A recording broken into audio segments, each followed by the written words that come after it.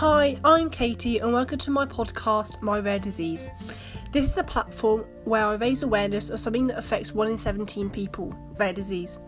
By chatting to patients, health professionals and advocates, we talk about all aspects of rare disease, including relationships, mental health and much more.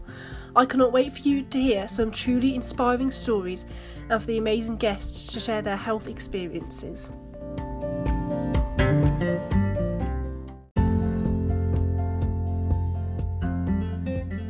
In this episode, we learn about David's rare disease, occipital horn syndrome, as well as some of the day-to-day challenges people with rare disease can encounter, including finding affordable travel insurance, additional barriers within the education system, and visiting new hospitals where you're having to teach professionals about your rare disease. We discuss how awareness in all of these areas are really important, but also how David's rare disease has steered him to now work in the rare disease sector. Today I'm recording with David and we're going to be, kind of discussing some more, I say light-hearted moments, but perhaps moments that you haven't considered that you may have to think about in everyday life with a rare disease, if that makes sense. Thank you, David. How are you today? Yeah, very well, yeah. Almost the weekend, so yeah, can't complain. Oh yeah, good point. So before we get started, would you mind just saying a bit about your rare disease and the background of it? Yeah, sure. So I'm David. I'm 32. I have a ultra rare disease called occipital horn syndrome. Occipital horn syndrome, or it's called OHS. It's kind of like a milder version, something called Menkes disease, which is a slightly more well-known rare disease. The gene itself is called ATP7A. So essentially, it's a copper deficiency. And it's also a kind of connective tissue disorder. So it's kind of also similar to something called Ehlers-Danlos syndrome, which again is a bit more well known these days than it was certainly 20 plus years ago. So I was diagnosed in 2016 at Addenbrooke's Hospital in Cambridge. It was after some genetics testing it lasted about 2 years, or 2 to 3 years, I think it was, where they obviously check your family history and see if there's any links anywhere. I was diagnosed originally with Ehlers-Danlos syndrome when I was about 2 at Great Ormond Street Hospital. It was never a formal diagnosis. It was more of something to kind of work with. But obviously, essentially, they were pretty close with their answer. So what kind of symptoms were you experiencing before you were diagnosed? So it was a few different things. So one of the kind of more obvious things was that I didn't start walking until I was gone to, I kind of skipped the crawling stage. And after kind of like a bit of Google research, actually it's quite common, even people that are healthy, that sometimes just don't, if they're late to walking, they sometimes just don't bother with the crawling stage. Going back to the kind of original diagnosis, as part of the connective tissue disorder, it affects all of my musculoskeletal system. So one of the things is that it's very obvious where my elbows and my knees and my ankles, they're all kind of inverted inwards. So that I'm very flat-footed and you can kind of see it really, like I'm very narrow-chested, sort of narrow shoulders in that respect as well. And obviously as you were kind of walking, it became more obvious. I had joint pain, and also kind of internally like the kidney and the bladder were kind of experiencing a few things. One of the other things that they noticed when I was literally just a few months old is had a heart murmur. And also at 6 weeks old, I had my first operation to repair one of the hernias. And obviously that's become a recurring theme, obviously, since I was born up until now. And that, as kind of the connective tissue disorder aspect of the condition, that's one of the problems, because you can kind of repair it as much as you want, but essentially it's going to keep bursting through. So I've had that kind of literally from when I was a baby up until now, and I'm actually waiting to get that repaired again. Treatment wise, I know you've had a lot of surgeries, but apart from surgery, are there any other treatments available? So there's sort of treatments. There's no cure for my condition. There's no sort of research into it as such, but in terms of treatments, I guess it's kind of similar to how somebody with Ehlers-Danlos would be doing. So obviously kind of pre-COVID, sort of physiotherapy, occupational therapy to try and help with sort of day-to-day things, but also hydrotherapy actually was probably one of the best things that I've done. So I don't know if people have had this before, but it's in a really warm swimming pool, and it's like doing like a very light sort of gym workout, I think is probably the best way to explain it. But obviously, because you're in the water, like your body's like the burden you take normally is disappears, because obviously you're like the water kind of covers everything. I honestly cannot speak highly of it enough. It's one of the best things I've ever done. Hopefully I can try and, after COVID has kind of calmed down a bit, I'm hoping to kind of be able to go back to do that, because that's probably, out of all the things, that's probably been the most sort of relief of pain. So that was probably the best thing. Again, like I've been a bit lazy even before COVID with going to the gym and things. I need to try and get a little bit better with that. But yeah, kind of exercise is encouraged as much as possible. It's kind of essentially how it would be for anybody else. So they're the main things really. I take obviously quite a few pain medications, which are good and bad in different ways. I guess I think that something that is common in the rare, and even not rare for just anybody that's taking painkillers long term, is the battle of trying to take enough painkillers to kind of alleviate pain, but not too much so that you can't function. There's kind of an equilibrium point in the middle. And even after kind of 32 years, I still don't think I've really found it. So, I've been taking lots of strong painkillers since I was about 8 or 9, I suppose. Obviously 32 now. So it's kind of quite difficult to try and manage the right way. When I've been younger, I found that kind of it made more sense now as I'm looking back on it as an adult. But kind of when I was a teenager, I was really struggling to sort of function at school and to stay awake, to like really concentrate what's going on. And I think that was kind of proven by the fact academically I did better every leap I did. So obviously I didn't do brilliantly really with my GCSEs, but did well with my A-levels, did well at my degree, and kind of after that it kind of flourished. So I think I was a bit of a late developer to the education world in some respect, because I think I really learned my body more when I was about 18, 19, and I think that's where it kind of kicked off. So yeah, I think that the painkiller thing is definitely an interesting conversation. I think everybody will have a different opinion on it, but I think I've got some grasp on it now, but still way off. I think every painkiller is different, and I take more than one kind of painkiller. So you kind of take one thing for one thing, but then you're kind of doing different problems. You're causing other problems. So like one of the side effects of one of them is that it reduces my blood pressure, but I'm taking other things to try and increase my blood pressure because it's low anyway. So you have to try and balance, or speaking with different doctors in different departments, you have to try and balance which is the right way to do it. Yeah, definitely. It's kind of like also weighing up the benefits versus side effects, because obviously, as you said, you're taking different types of painkillers, which obviously can mix, but it's kind of weighing up if the benefits are better than the side effects, but also having to put up with the side effects. Like that can be difficult, can't it? That's it. Yeah, you just have to get it right. I think it's obviously the painkillers are kind of one thing, but I take things for my bladder and kind of anti-bladder spasming tablets. Take a few different things that can do the same sort of thing.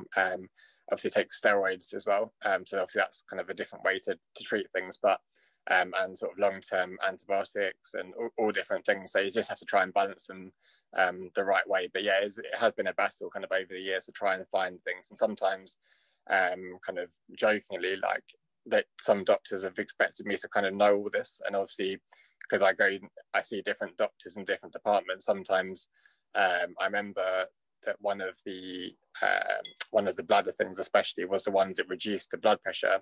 But the person that I saw kind of it's called POTS. It's a kind of quite a common comorbidity of having a connective tissue disorder. Yeah. They were saying, oh, you really shouldn't be taking this. But like, I don't, I'm not, I've lived with my body obviously, but I'm not trained to know which medication is meant to be working with other ones. So that's something that's made me laugh over the years. But yeah, we're kind of getting there now. We'll kind of backtrack to what you said about school and education, because we'll move on to the more like day-to-day challenges. So if we go back to school, I know one of the things that you want to talk about, which may sound silly to other people, is going to the toilet, but some people might find it hard not to go to the toilet during a 1 hour or 2 hour lesson.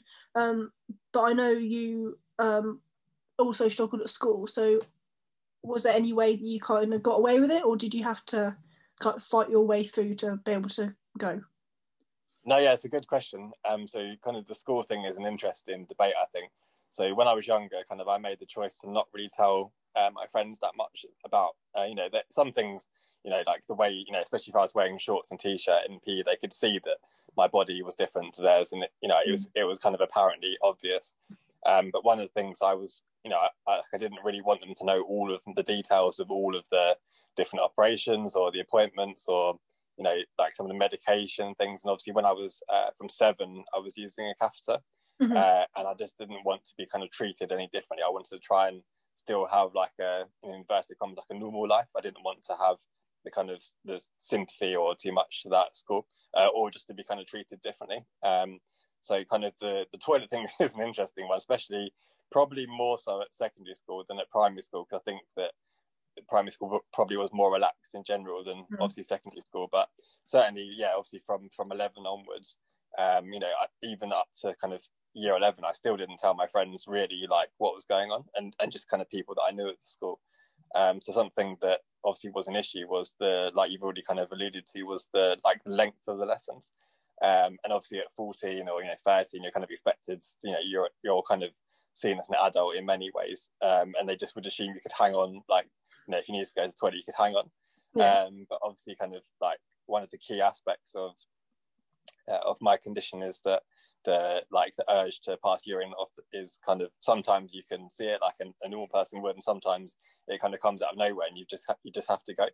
And I think it's a common problem. I think people with not only kind of bladder and kidney, but also kind of bowel problems as well. Like, I think that, the need of saying that I need to go to the toilet can sometimes be very different to somebody that doesn't really need to go, but they're just saying it. So I think at school, and also as well, I'm not a shy person. I'm not bothered by anything like this. It doesn't make me blush or anything. But like for some people, obviously, it is a very personal thing, like going to the toilet. So, it was something that it made it harder to kind of explain to people, because they were like, oh, how come David's allowed to go to the toilet halfway through, or like, and it kind of caused, like, I mean, it's only probably joking, like looking back at it now, but that was kind of something that was definitely like, I don't know, I took it well because I'm not really offended that easily, but I just think that there is a definite sort of issue, I think, with people with kind of like continence needs, or for different reasons at school. And I think that schools could probably have a bit more awareness training on different, not just rare disease, obviously, I mean as in just kind of anybody that's either recovering from surgery. They might have a temporary catheter, or they might have like long-term bladder and kidney or bowel problems. I definitely think that schools could do with a bit more of a training session. I think that that's something that I'm actually quite passionate about, because I wasn't too bad at mine. It wasn't horrendous, but certainly kind of from different communities I've seen in the kind of bladder space, and also kind of the bowel side of things, I've heard some horror stories of like people just not being able to go, and I think that schools could do a lot more. I think that's something they could definitely improve on. Yeah, definitely. And going back what you just said, obviously primary school is okay, but secondary school is a bit harder. I think also the age you're at a secondary school, when you're kind of like trying to, I don't say find yourself, but you know what I mean, like develop. Yeah. I suppose that's also really difficult, because you said you didn't really tell people that you knew at school about your condition, but I mean, balancing that and going through like your teenage years, that must be really difficult. Yeah, like looking back on it now, like, I mean, I was lucky to have like a nice group of friends, and wasn't like the most popular kid at school, but like certainly I didn't, I was lucky I didn't get bullied or anything like that. I was just kind of like the average kid, I guess, at school. And I think that I kind of chose to not tell people about it. I think obviously some people would have known, but like I guess like when you were changing at school for PE, like obviously people could maybe see the catheter then, but like people actually weren't too nosy. I don't think it was too much of a thing, but I just didn't want to be kind of treated like any differently. But I think as you get older, you kind of understand your body a bit more, and like you begin to kind of almost don't care what people think so much anymore. Yeah, I think that's the trait of anyone. As you get older, you tend to not be so bothered. But certainly I think that I found it a lot easier at sixth form to kind of cope with it than I did like secondary school. And obviously kind of like my main group of friends came from sixth form, and that probably shows you that that's where I really kind of flourished and really enjoyed myself. Yeah, definitely. And like, you know, my friends, you know, like three of my really close friends I met at sixth form, and like all of them are like incredibly supportive and really like have honestly done so much for me, and it made my life, you know, at sixth form onwards so much easier. Yeah, that's really nice. And I suppose, what age you're when you go to sixth form, like 16? So I think, yeah, you've obviously gone through like the 13 to like 15 or 16 stage by then, haven't you? And I suppose, obviously, as you got older, you knew more about your rare disease. So I kind of goes hand in hand, really. But yeah, I think obviously to say that obviously my actual proper diagnosis came later, but I mean in reality it's, you know, it's still treated the same sort of way as my original diagnosis, if that makes sense. But yeah, I think kind of going through sixth form and at university, I think obviously, yeah, you know a lot more about yourself and you can kind of manage things a little bit easier. Obviously it's still difficult, like you're still, you know, like I didn't really find sixth form or university that stressful, but I think it's just trying to balance it a little bit more. But yeah, you certainly understand your body. But I think a common thing with rare diseases, I don't know if you found this with your condition, but certainly with mine and some of the things that come with it, is that you think that you like. I think generally I manage my care pretty well, but sometimes it kind of catches you off guard out of nowhere, and obviously it disrupts everything. So like at school, you know, education has become quite difficult. Yeah, you know about your rare disease, but anything could prop up and surprise you. Like, well, yeah. I think once you've been diagnosed, it's not just here's your diagnosis, off you go. It's a whole. I think the kind of like the aftercare of it is a lot more actually than just getting the diagnosis. Is kind of what happens afterwards. Yeah, exactly. For some people certainly. On the toilet subject, obviously just before we started recording, we had a chat about your card you got given, the rapid access card. So could you just tell us what that is? Yeah, so I'm not sure if people were kind of familiar with this before, but so I guess it's kind of in the same group of things as having a radar key. So obviously a radar key opens up disabled toilets in public. So obviously they're used for a variety of things that, as far as I know, you know, it's quite a wide sort of spectrum of people that can use them. But the rapid access card, I don't know how many people actually have them, but it's just basically a way of, you know, you can obviously use the disabled toilet, but if there's no kind of disabled toilets around or anything, basically it's a way that kind of shops are supposed to be able to let you use their toilets. Or if you're waiting in a queue, you know, I don't know, like at a football game or wherever it might be, you can just basically jump to the front of the queue. You can just show someone, look, I need to go before you, like it's like desperate to go. It's just a really small thing. It literally is just like the size of a credit card, and then just use that. I think it's just a small thing to have, but if you think you're eligible to get one, definitely look into it. Yeah, I was gonna say I'd never heard of it. Like, yeah, it's really interesting. Yeah, I don't know how common that actually are. I know like kind of like blue badges and radar keys are kind of well known, like within the kind of disabled and rare disease and kind of long-term illness kind of community. But it's been really useful. It's just good to have it. Yeah, definitely. I think it's like also can be more of like a safety thing as well, like knowing that you have it. Yeah, better as well. I think it's just a good thing to have. I think it just you know, like especially in different situations, obviously kind of pre-COVID where we were doing a lot more things. It's just a nice thing because obviously like it's just it sounds silly, but it's like a validation or something. So like you could tell someone, oh, I need to go to the toilet, and it probably doesn't really mean anything. Whereas if you show them this card, it's like a bit of a like, oh, he actually really, really does need to go. Yeah. So it's just it's just a small thing that actually, you know, I've never really had to use it, but it's just nice to know that you know, I just put it in my phone and that's it. So it's there. On to the validation aspect of it. So a quote that I got sent today that the person asked us whether they could discuss it. So I thought I'll just throw it open and see what you think. The quote, "You don't look sick."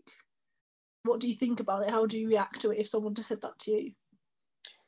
So yeah, it's another good question. I've never had a direct thing saying I don't look sick. I think that in terms like to maybe give an example, I think sometimes maybe like obviously I'm allowed to use like priority seating on buses or trains or that kind of thing, and without I've got a license, I don't have a car at the moment. So if I've ever used like a blue badge with a friend or my parents or something, sometimes if you don't like get out and use a wheelchair, people give you a funny look. Sometimes I've had that before. I've not had, I've seen some people have kind of quite horrendous experience, people leaving horrible notes on their car windscreens or different things, or people saying to them on the bus. So the don't look sick thing is an interesting one, isn't it? Because I think that so like for ordinarily I don't use a wheelchair, I don't use a stick. I do have a stick I use occasionally. I probably should use it more than I actually do, but I've just chosen not to do that. But I certainly find that it makes sense, because when I've used a stick, kind of again pre-COVID, like more so like as soon as you got on a train, like especially like on the underground train, people just used to get up or I would ask someone, can I sit down? But obviously as a kind of like man in his early 30s, most people wouldn't think to give up a seat for me unless I've got the stick or something that's like a validation that you look sick. So it's a little bit different. So yeah, it's an interesting one. I think that obviously kind of the ambulatory disabled people that that don't use a wheelchair sometimes, or like an aid of some kind, sometimes it can be quite difficult. And obviously like the spectrum of disabilities and things is so vast, like not everybody uses a wheelchair. It's a huge array of people like with different conditions. Some may be obvious, some might not be, some might be in the middle. So yeah, it's an interesting one. Definitely. Like, obviously you don't want to look like you have a label of, oh, I'm the one that's sick, or I have disability, or whatever. But then often that, because you don't look sick, it can make it harder for other people to understand. Because I suppose, like, if I'll use the example, like if you broke your leg, it's obvious that you might need a seat on a train. But then equally, most people don't want to look different, do they? So I suppose it's difficult. Like, you can't really get the balance right. No, I think, and maybe that probably goes back to like my education again, is that I've always wanted to try and live like a normal life as much as possible. I think as I've kind of got older, I've become like more interested in like the advocacy side of things. And obviously, I'm working in rare disease now, and that's been awesome, and I really enjoying that. But obviously, kind of pre-doing that, I was always doing my own thing. But I think that it's a tricky one, trying to sort of blend in and still do stuff. But yeah, like sometimes it's almost like you get punished for trying to do stuff. Like just because you have any condition doesn't necessarily mean you can't do something. I think that's probably an interesting point. It is a difficult one, as I said, and it's, I suppose, like hard to balance at times. But yeah, no, I think as well, like because and my condition especially, and loads of conditions, you can change really quickly. So like probably less so as I've got older. I think when I was younger, more so, I would be kind of like fine one minute and then awful the next day. And I guess kind of now, even with infections, it becomes like that. But yeah, I think that that's the thing, isn't it? They are so hidden, and yeah, you just can't really predict your health. So you have to, you have to do what's best for you. I try and live my life like positively as much as I can, because I think that's just how I've chosen to do it. But everyone's got their own way of kind of coping with it, and that's that's cool. Yeah, I was going to say, it's difficult for everyone involved, isn't it? I suppose, obviously for the individual, and then friends or family trying to understand it. A lot of people understand more it's visual, don't they? But I think that's the thing. Obviously, like in the UK, it's like 1 in 17 people. So, like, kind of a thought I had the other day was, through work and through the volunteer side of things, and the things that I've done in the rare space. Obviously, I've met lots of different people, and it's been really interesting actually. But what I didn't think about is all the people that maybe aren't so involved in the advocacy side of things, but obviously have a rare disease. They would walk past me in the street, and I wouldn't necessarily know. So it makes you realise, kind of like that's the whole point, I guess, of rare disease, is that collectively all of our conditions are rare, ultra rare, or somewhere in the middle. But like as a whole, it's not actually rare. I was going to say, like 1 in 17 people, I don't know, maybe like a primary school class now, there's like 30 in each class. Yeah. That's at least 1, potentially 2 in each class. So that's really surprising when you think of it like that. Yeah, no, I think that's probably the way. And I think in America, obviously the stats are slightly different. I think it's 1 in 10 in America have a rare disease. So like, you know, when you think of it like that, and I think it's 300 million worldwide have a rare disease. So actually, when you start kind of expanding the numbers, actually it sounds very different. And you know, that's the whole point, isn't it? It's just that, you know, collectively your own thing is, you know, very rare in itself, but when you add all of them up together, it kind of becomes less rare. I think that you see more of that now, and I think the kind of rare disease movement is getting stronger, and you know, kind of patient groups doing lots of good work, and different kind of governments are all pushing with like rare disease strategies and things. So hopefully kind of things like continue to move forward with it. Awareness is another thing you wanted to talk about. Obviously pre-COVID, people were travelling, but having to go to hospital in a different place to where you usually have your appointments can be difficult, can't it? Because obviously, as you said, you're feeling your most vulnerable, and having new doctors or nurses or whoever caring for you is really hard. So do you want to tell us a bit about that? So obviously over the years I've been to lots of different places, which is cool. You know, I've been to hospital in America, as well as obviously lots of different places in the UK. You can't always get ill where you're normally seen. But yeah, I've been to kind of, you know, A&E in a few different cities, and quite often they look at firstly they try and ask me what's wrong, and normally if I'm in A&E I can probably barely function with the words properly, so I might be able to mumble it, but you know, when I'm at my worst I can barely say anything. So sometimes obviously you can kind of communicate normally and you can explain it, but sometimes if it's something maybe you haven't had before, like a very severe version of something that you've maybe tried to avoid going but it's got worse, like it's quite hard to function. So that's something that I found difficult, and obviously the condition I have is so rare, like nobody really understands it. You know, there's no specialist really in the world for it anyway, so it's always been a learning curve. But yeah, kind of when you end up in, you know, like Manchester or like Bristol hospital or something, you know, they're not going to know, like I'm not even seen there, so they're not going to have any idea. So you try and give them a rough idea, and this is why actually my dad made it for me a few years ago now. It obviously definitely needs an update, but I think now it's become more of a formal thing, but it's like a health passport. So basically it's just like a kind of sheet that you put in your bag, or you know, wherever you want to put it, and just I guess it's kind of similar to the app on the iPhones. It's like the health app where you put in like what blood type you are, you know, kind of what your diagnosis is, any allergies or like any major operations that you've had, just so that if you kind of find yourself in that situation where you might be by yourself or might be someone that doesn't really know you very well, and it just makes life a lot easier. And actually just an example, a couple of years ago, when I was at work, I was really quite unwell. One of my colleagues, Catherine, took me to A&E, and obviously I probably frightened the life out of her, but you know, it's difficult to explain to somebody exactly what you have, and she knew it. She knew a bit about me, you know, and it feels like I'm putting somebody under a lot of pressure then, but actually, you know, I didn't bring that sheet with me, and that makes me think that, you know, it just makes life so much easier if you can just have some sort of information on you. You know, you don't have to have like a dictionary of different things, but just like, you know, a couple of sheets of paper, just, you know, roughly what your condition is, maybe how it affects you, any allergies are probably quite an important one, any long-term medications that you take, just so that if you find yourself in that situation where you're at an A&E that has absolutely no idea what condition you have or has never seen anyone with it, it just makes their life a little bit easier. And obviously it makes your life easier as well, because you don't have to do as much talking. They can just read it, and they can probably ask you some questions from that, rather than having to give your life story when you get there.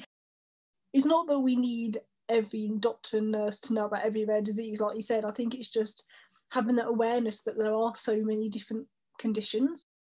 So it's just kind of knowing how to react and maybe what the right questions to ask are. Yeah, I think it's you know, it's very, I don't think maybe more than 3 or 4 times in my life I've been to A&E by myself. I've tended to be with like partner or parents or friends or whoever it might be.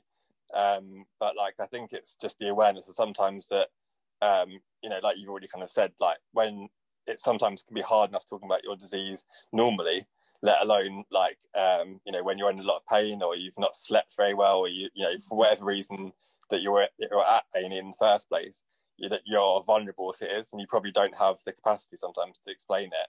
And also, I think another thing, this is definitely not to critique doctors in any way, but sometimes when they ask you what's wrong, sometimes you don't know how much detail to go in. Because sometimes I get cut short, and other times they ask you a million more follow-up questions. So sometimes it's trying to find the balance of like how much do you need to tell them, but also not like so that you're wasting your own time. I think so. I think one of the things, I guess from my experience, kind of before it was obvious what it actually was, like my resting pulse and blood pressure is quite low, and obviously that's this part of this condition called POTS. And sometimes, obviously, it went really low once, which wasn't to do with POTS, but they kind of wasn't really sure if that was normal or different readings. They wasn't sure because obviously if they're not a specialist in a renal thing for kidneys or whatever reason it might be, or they were unsure of how the catheter works because it's slightly different. The Mitrofanoff that I have, which is the procedure of catheter, is kind of slightly more unusual than like the average thing. So sometimes, when you do have a rare condition and then you have kind of unusual things on top of that, it exacerbates the problem a little bit. Travel insurance, again, obviously on the same line as travel, not that we can travel at the moment, but what have you found with travel insurance and having another good question. And I think that I'll definitely be like hundreds or thousands of people with the same problem. So one of the first problem I had is obviously since the sort of more formal diagnosis of something a bit different, it doesn't show up in any, obviously, when you search for car insurance or travel insurance, you put your data in. Obviously, with the travel insurance, you put in your condition in, and it doesn't show anything up. So you always have to, I've never done it over the internet. I've always had to do it via phone call, and then they kind of you tell them what you have. They ask some questions, and then they say, "Oh, we'll get our insurance underwriters to check that for you." So they kind of go back and they give you a call back in 10 minutes or something. And they normally just come up with a ridiculous figure, like, that'll be £4,000 a year or something. So obviously I ignore that. And then basically you end up having to phone loads of different people to try and do it. So I've had loads that won't even insure me because it's like, I guess it's like having a really, really expensive car that they don't think that you could handle. So it's the same thing, like they just won't insure you, or they just come up with ridiculous quote. I've had ones that are like more than 4,000, and I'm just like, well, obviously I'm not going to be paying that to go, for a yearly travel thing. The one now actually isn't too bad. I think it might have had a bit of a push. I don't actually know an awful lot about it, but I'm wondering whether there was a kind of investigation into travel insurance for people with disabilities and things, because I've noticed now it hasn't become quite as ridiculous. I mean, it's still very expensive, but it depends. I think if you get like a yearly one, it kind of works out a bit better. But yeah, kind of it is quite difficult because you're kind of telling the people your life story, and obviously like it feels obviously really you're getting penalized for having more things wrong with you, if that obviously that's how insurance works. I get that, but I think it's just frustrating because I think if you when I went to Vienna last December with my girlfriend, I realized actually that I needed to update the travel insurance. So I left it so last minute. I mean, I literally did it in the hotel the night before, but from Stansted Hotel we did it. And I found one in the end, but sometimes it feels like like when we could obviously travel easier, like people used to go on like kind of mini breaks and things and get really good deals or like a week holiday, they used to get really good deals to go somewhere like Spain or maybe Greece or something. And obviously now when you add on the sort of travel insurance cost, actually your insurance is costing more than your holiday is. Yeah. So it kind of takes the novelty away of having like a cheap or cheapish getaway, because it's not cheap because your travel insurance is actually more than what what the holiday costs sometimes.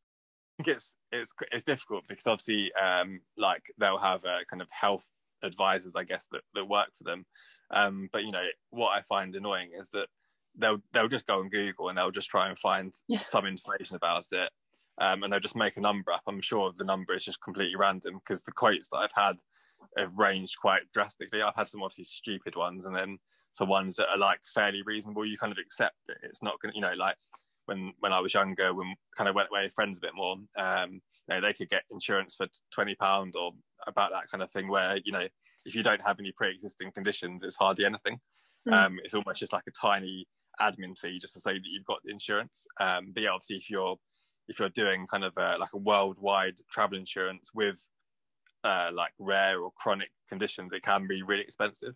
And I think that another reason why it's so frustrating is just like you say, it just takes the fun away of doing it. You want to go for like a last minute holiday, or but actually it's not that cheap, because obviously you're still, mine is okay, but I'm sure some people's are ridiculous or just won't even be able to get insured. And then you feel bad it costs so much, but then sometimes it costs more than the actual holiday. Yeah. Yeah. Like, hopefully we'll be able to travel at some point, so that'll be let's hope so. I think definitely some more awareness, again, not with every rare disease, but like you said, you're probably getting random quotes, and I suppose maybe you're right, plus they have got some more like procedures or policies in place about disability or rare disease, but maybe some more awareness around. I don't know what the correct answer is, but no, nor do I really. And another thing, I don't know if this is really relevant to it, but sometimes it actually made me think, well, quite often a lot of people that have pre-existing conditions are like better at managing their health than the healthy person, because like 9 out of 10 times we probably know what's wrong, and we just need them to do this, or like hospitals to do something for us, or to get medication or whatever it is. But that's the thing, like we know our bodies most of the time. If you're living with kind of chronic and rare conditions, you tend to, like as you say, as you get older especially, you kind of know what it is. And also like parents of children like with rare conditions, like that care for them, like they probably know what it is that's wrong and just need some help. But obviously we just pay so much money, and it's already on cost. I'm quite lucky in the sense that my costs of having a rare disease are quite low, whereas some people kind of have to get taxis everywhere, like maybe to hospital. They're probably paying for specialist equipment that's not covered by like sort of local government, or things like getting ramps and all the different kind of aids that people might have within their house or like where they are. I'm fortunate that I don't have to pay for that kind of part of my life, but I just think that it's already like just like another cost of being like disabled or having a rare disease. I was going to say, whether you have to pay for everything or not, it kind of just like piles up and up, doesn't it? And so it is. You don't want to pay for, just an inconvenience more than anything else. Yeah, absolutely. It's expensive, isn't it? So yeah. Before we finish, I just want to touch on your advocacy work. So obviously you work in the rare disease charity sector as well. So do you remember like when you first started doing advocacy work? Yeah. So and the first proper way I got involved in anything kind of health advocacy related was I think about 7 years ago. I started doing some volunteer work for Great Ormond Street Hospital. So growing up, that's where I spent a lot of time. I had a lot of operations there, and that was where I was seen for lots of different things. Obviously wanted to give something back. I didn't have the kind of money to give them, but at that point in my time, I had sort of time to give them rather than money. So I started doing a few different things there, and was involved in a couple of groups, and did different things for them basically. Then I started to do kind of became like an ambassador, so did kind of asked dinner speeches, so talking about kind of where the fundraising for that event, what it was used for within the hospital, and then also like kind of second part of it was kind of sharing with the event, what some of my experiences of not growing up there, but having spent a lot of time there, and some of the services that I used, and also like some of the things that like people don't know. There's a private school actually within the hospital, which is always done really well with Ofsted and everything. And my parents used to use. They have like an accommodation as well at the hospital, just a few streets away, for parents that maybe can't kind of get home and come back in the next day. So just kind of like just to make it a bit easier for people. And certainly when I had my catheter fitted, like my parents stayed close by, and we had to kind of do a few sessions with my mum and dad to teach them how to help me with it. And so just like obviously just all the kind of the good things that that happened there, and always got a good thing to say about them. So kind of started doing that, and obviously that led to the kind of the public speaking thing. I didn't really plan to do it, and just kind of fell into doing it. I asked if I could do one, and obviously they were for quite big audiences, always well over 100 people. We've done some huge ones for sort of 600-700 people, which were good, and I just really enjoyed it. Then did a few kind of, obviously, like living on the edge of Cambridge. Obviously, Cambridge is a big rare disease hub, and like the pharma and the biotech world. That's one of the sort of main 3 cities in the UK where everything happens. So obviously, there's lots of rare disease events in Cambridge.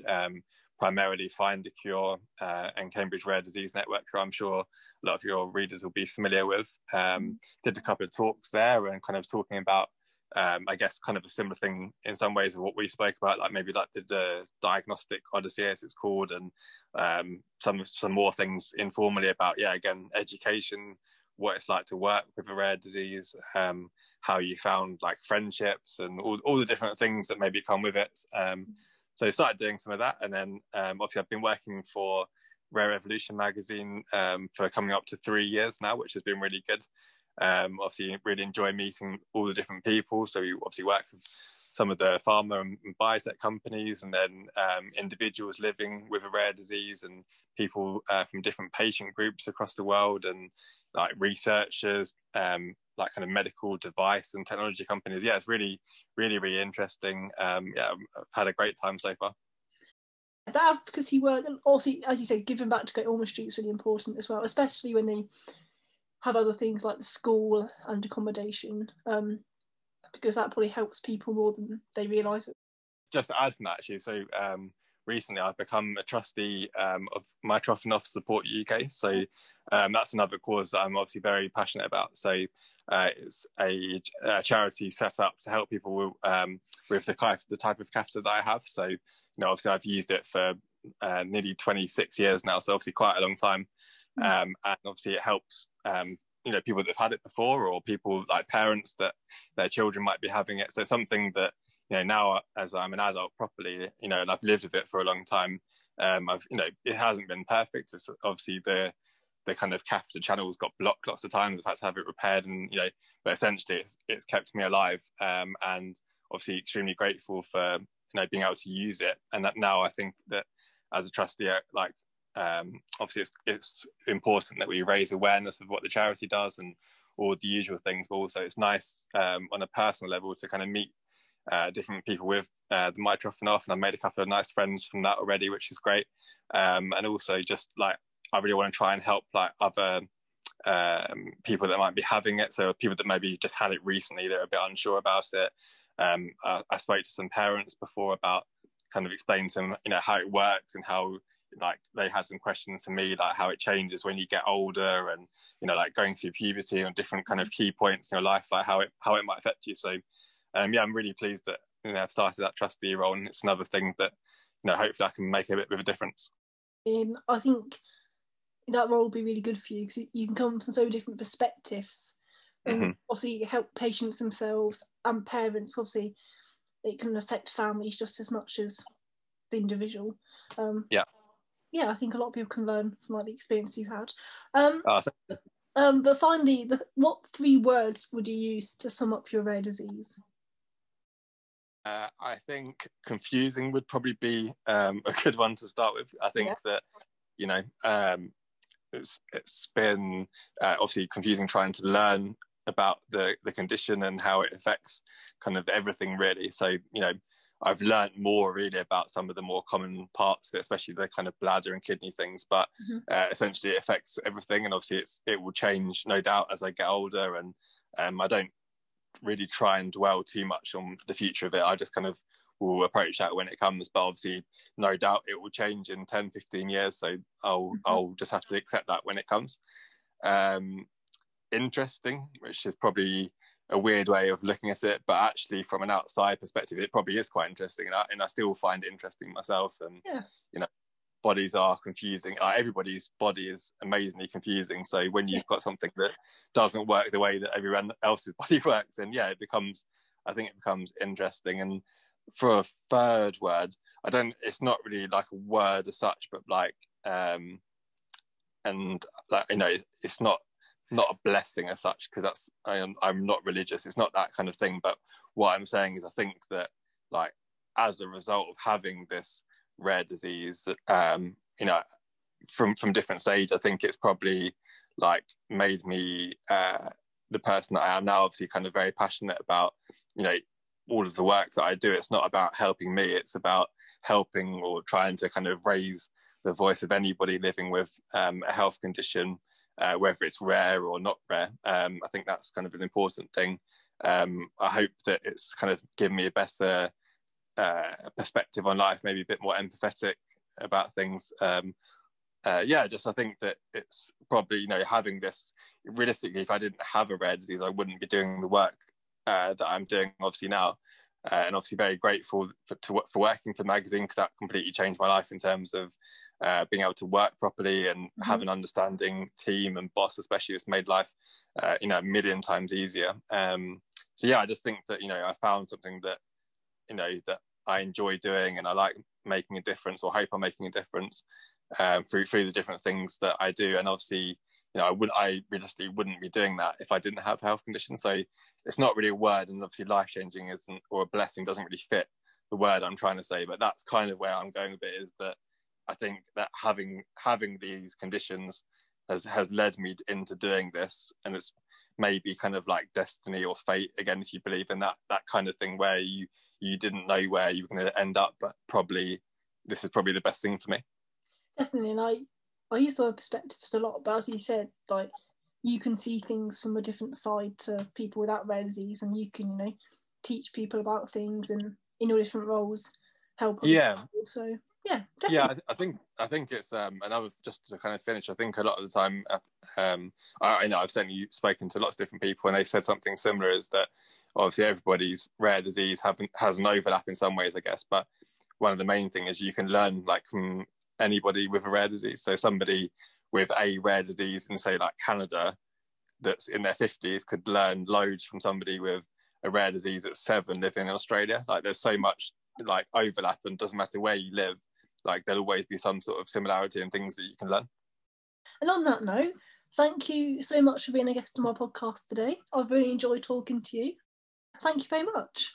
Yeah, no, thank you, Katie. Obviously, it's always a pleasure to speak to you, and hopefully it's been an interesting listen for your podcast. And thank you very much. Appreciate it. Thank you.